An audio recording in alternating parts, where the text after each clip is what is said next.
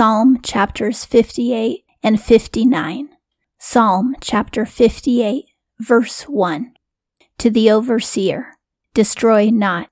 And I'm not sure if it means he's asking the Lord not to destroy his life through evil men, or if he is instructing men not to be evil and try to destroy, or if this song is supposed to be sung to the same tune as another song entitled Destroy Not. It's written to the director of music by King David. A Secret Treasure by David. A secret treasure means that this is a meditation of his heart. Is it true, O dumb one, righteously ye speak, uprightly ye judge, O sons of men? This is a rhetorical question, and he's saying, are you really righteous? Even though he knows that they're not. He's saying, is what you say righteous? Because evil men were plotting against him from Saul's kingdom. They were trying to kill him, and it would have been treason if they had killed him. For two reasons. One, he was innocent of any wrongdoing, and two, he was anointed by the Lord to be the next king. So even though he wasn't king yet, it still would have been treason for them to kill him. Yet that's what they wanted to do. He calls them silent, and I believe it's because they were silent to his face. They were backstabbers, plotting against him in the palace. 2, even in heart ye work iniquities. That means even in their hearts they had sin. They were thinking about sin and planning sin, even though they weren't outwardly doing it yet. In the land of violence of your hands ye ponder. King David says, this is a land of violence, and you also are planning more violence. 3, the wicked have been estranged from the womb. They have erred from the belly, speaking lies. David says that even from the point that they were born, they were wicked, and they were telling lies early on in life.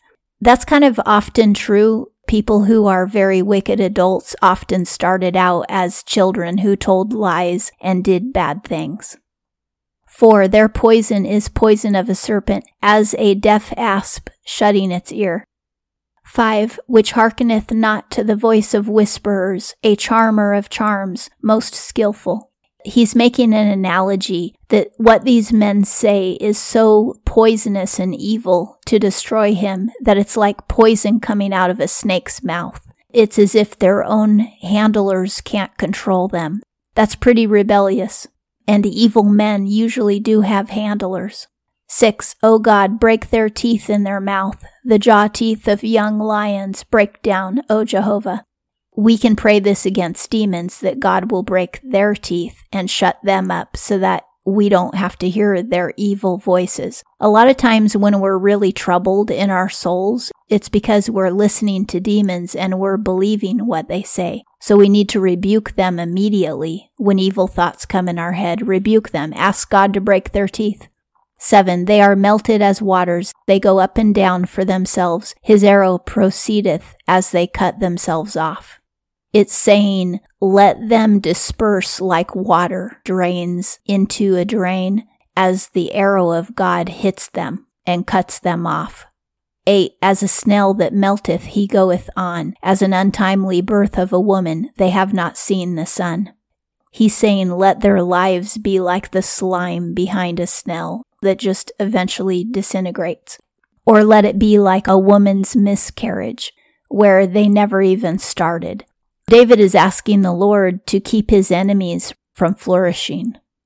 9, before your pots discern the bramble, as well the raw as the heated, he whirleth away.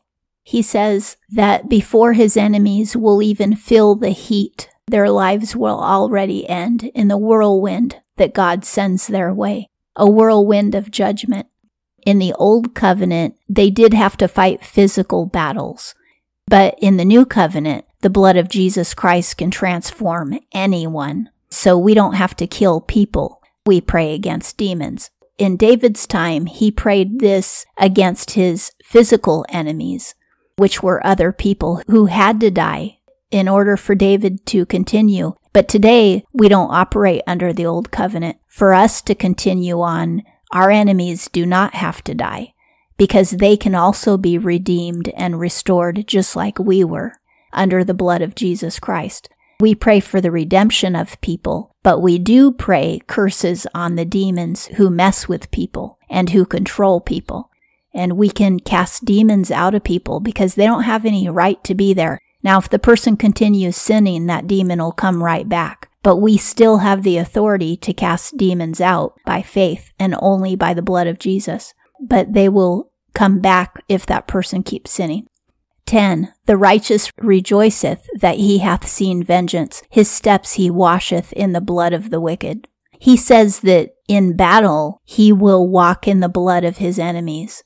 This is an allusion to Jesus Christ in the book of Revelation when he comes back as an instrument of God's wrath, and many people will die. During that time, the Lord will walk in the blood of his enemies.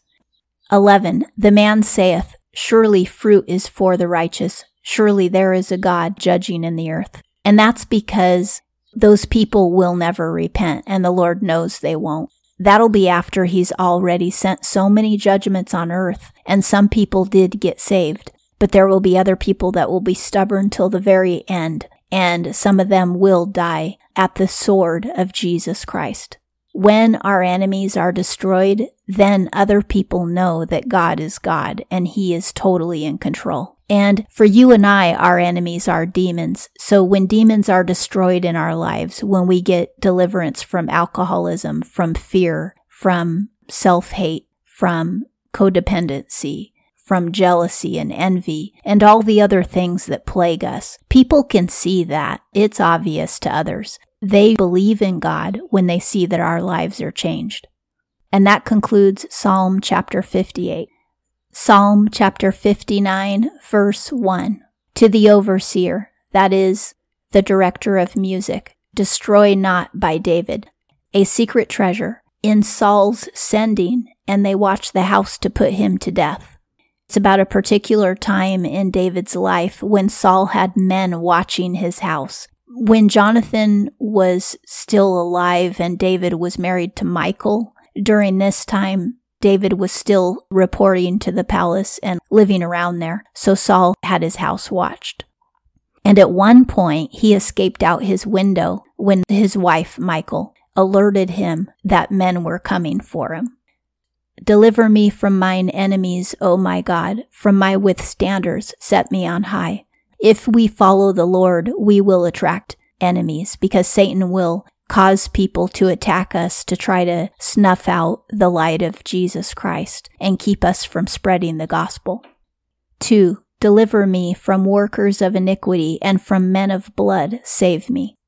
Workers of iniquity are people who practice sin and have not repented yet. All of us have sinned, but not all of us are workers of iniquity. Those of us who have repented no longer fall into that category. We can still sin, we can still fall, but we don't make a lifestyle of practicing sin. We don't plan our weekend getaway with a girlfriend or boyfriend. We don't plan going to the casino or going to the bar. We don't plan cheating on our taxes or telling our boss lies. That's the difference. A worker of iniquity is somebody who knows they're going to do those things. If you know you're going to do those things, that's what the Bible calls being a current practicing sinner. 3. For lo, they laid wait for my soul. Assembled against me are strong ones. Not my transgression, nor my sin, O Jehovah. David says to the Lord, I haven't been sinning, but people are coming against me who have a lot more power than I have. The courtiers in the palace were more powerful than David because Saul was still king and David wasn't king yet. Have powerful people ever been against you? You can ask God to deliver you, but you really need to repent of your sins so that you are the Lord's friend and he doesn't have to use those people to discipline you. 4. Without punishment they run and prepare themselves, stir up to meet me and see. He's saying that without cause for punishment, meaning even though I have done nothing wrong, they're still running to attack me. 5. And thou, Jehovah, God of hosts, God of Israel, awake to inspect all the nations. Favor not any treacherous dealer of iniquity. Selah. He's asking the Lord to judge everybody on the planet and to not protect those who are practicing sin. Again, all of us have committed sin, but if we are not practicing sin, we can expect protection from the Lord and justice. It may not be tomorrow, but we will definitely get justice in God's good time. 6, they turn back at evening. They make a noise like a dog and go round about the city. They're whooping and hollering. They're signaling to each other. Saul had henchmen spying on David and tattling on him and informing Saul and even hunting David down. 7, lo, they belch out with their mouths. Swords are in their lips. For who heareth? They say evil things because they want to promote themselves in Saul's kingdom. They know that Saul hates David and wants him dead, so they are assisting Saul in that pursuit in order for themselves to get promotions. 8, and thou, O Jehovah, dost laugh at them. Thou dost mock at all the nations. The Lord laughs at our folly, not in a malicious way. He wants us to repent. But when he sees that we are just trying to oppose the plans of the Lord, he sees how ridiculous and foolish that is. But it isn't a delight in our sin. It's just knowing that he is God and we're total fools to not listen to him. 9, O my strength, unto thee I take heed, for God is my tower, the God of my kindness. David over and over says that the Lord is kind, and Moses also said this when he was speaking to the Israelites. He often talked about the kindness of God. And if you think about it, just the fact that you were born is kindness on God's part. That he would create your soul and give you all the pleasures that you can experience in this life, and more importantly, all the pleasures to come in eternity if you are with him in heaven, which is his will. He wants you in heaven. He doesn't want anybody to go to hell. People go to hell because they choose it, because they love their sin more than their Creator. But if you love your Creator more than your sin, then you will go to heaven, and that will delight God more than anything. He wants all of his creation in heaven. And that also is his kindness, and the fact that he lets us live for decades as practicing sinners, waiting patiently for us to repent. And he still provides food, clothing, and shelter. That is immense kindness. And that he would listen to us. Even when we're in the midst of sin, he'll still listen to us a lot of times when we cry out to him. 10, God doth go before me. He causeth me to look on mine enemies. To look on your enemies is to look and see that they have fallen. And to face your enemy means to go to battle. Looking on your enemies is what you do at the end of the battle if you've won. 11, slay them not, lest my people forget. Shake them by their strength, and bring them down, O Lord, our shield. He wants even the enemies of the Lord to continue living so that they can be a testimony of God's love and justice. He says, don't kill them, just shake them down. And that way no one will forget what you have done to them. Because if you kill them, eventually it'll fall from the memory of the people. This is a great prayer. 12, the sin of their mouth is a word of their lips, and they are captured in their pride, and from the curse and lying they recount. Evil men have curses on their mouth, but they also have lies on their mouth. We're commanded to rebuke people who profess to be Christians, but they're living in apostasy and willful sin. We have to rebuke them. But if you just randomly go around saying nasty things about people and cursing people just for your own benefit, then that is wickedness. And it also says that they are full of pride. 13, consume in fury, consume and they are not. And they know that God is ruling in Jacob, meaning in Israel, to the ends of the earth, Selah. Selah is a musical terminology and nobody knows what it means. Maybe it meant go back to the chorus. There's no scholar who knows what Selah means, but it is a direction. David says, let your fire burn the enemy. That happens often with Jesus and demons. They get burned. And this way, all of the earth knows that God is in control and he is ruling. 14, and they turn back at evening. They make a noise like a dog and they go round about the city. That repeats a line that was earlier in the song. And it's normal for lines to repeat just like the chorus repeats. Maybe Selah does mean go back to the chorus, because immediately after Selah, we heard the chorus. That line was said earlier. 15. They wander for food. If they are not satisfied, then they murmur. Dogs are always hungry, and they will do anything to get food. And David is equating these courtiers who are plotting against him as dogs that have insatiable appetites. They have insatiable appetites for wealth and power and promotion. And that's why they're attacking David so greedily. It's like they're feeding off of his life, just like dogs would eat flesh off of a dead body. 16. And I sing of thy strength, and I sing at morn of thy kindness, for thou hast been a tower to me, and a refuge for me in a day of adversity. The Lord is kind also because he protects us like a fortress or a tower. We can hide in him, and so David sings of that all day, morning and night.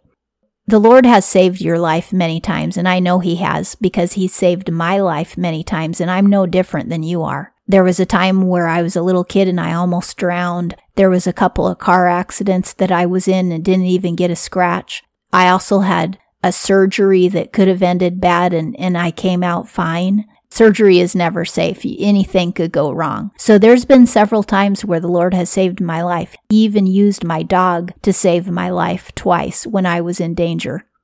That's because Satan would absolutely love for all of us to die early. The Lord has saved your life several times too, and I bet you know what those times were. So this is a great thing for you and I to say to the Lord, thank you for being a tower. Thank you for your kindness in protecting me over and over. 17. O my strength, unto thee I sing praise, for God is my tower, the God of my kindness. Amen. He sure is. There's nothing more true that you could ever say than that God is kind. And the atheists and the witches, they all say that God is hateful, but they're the ones who are hateful. When we read the Bible, we find that there's nobody more kind than the Lord. And it's only hateful people who claim that he is so. And that concludes Psalm chapter 59.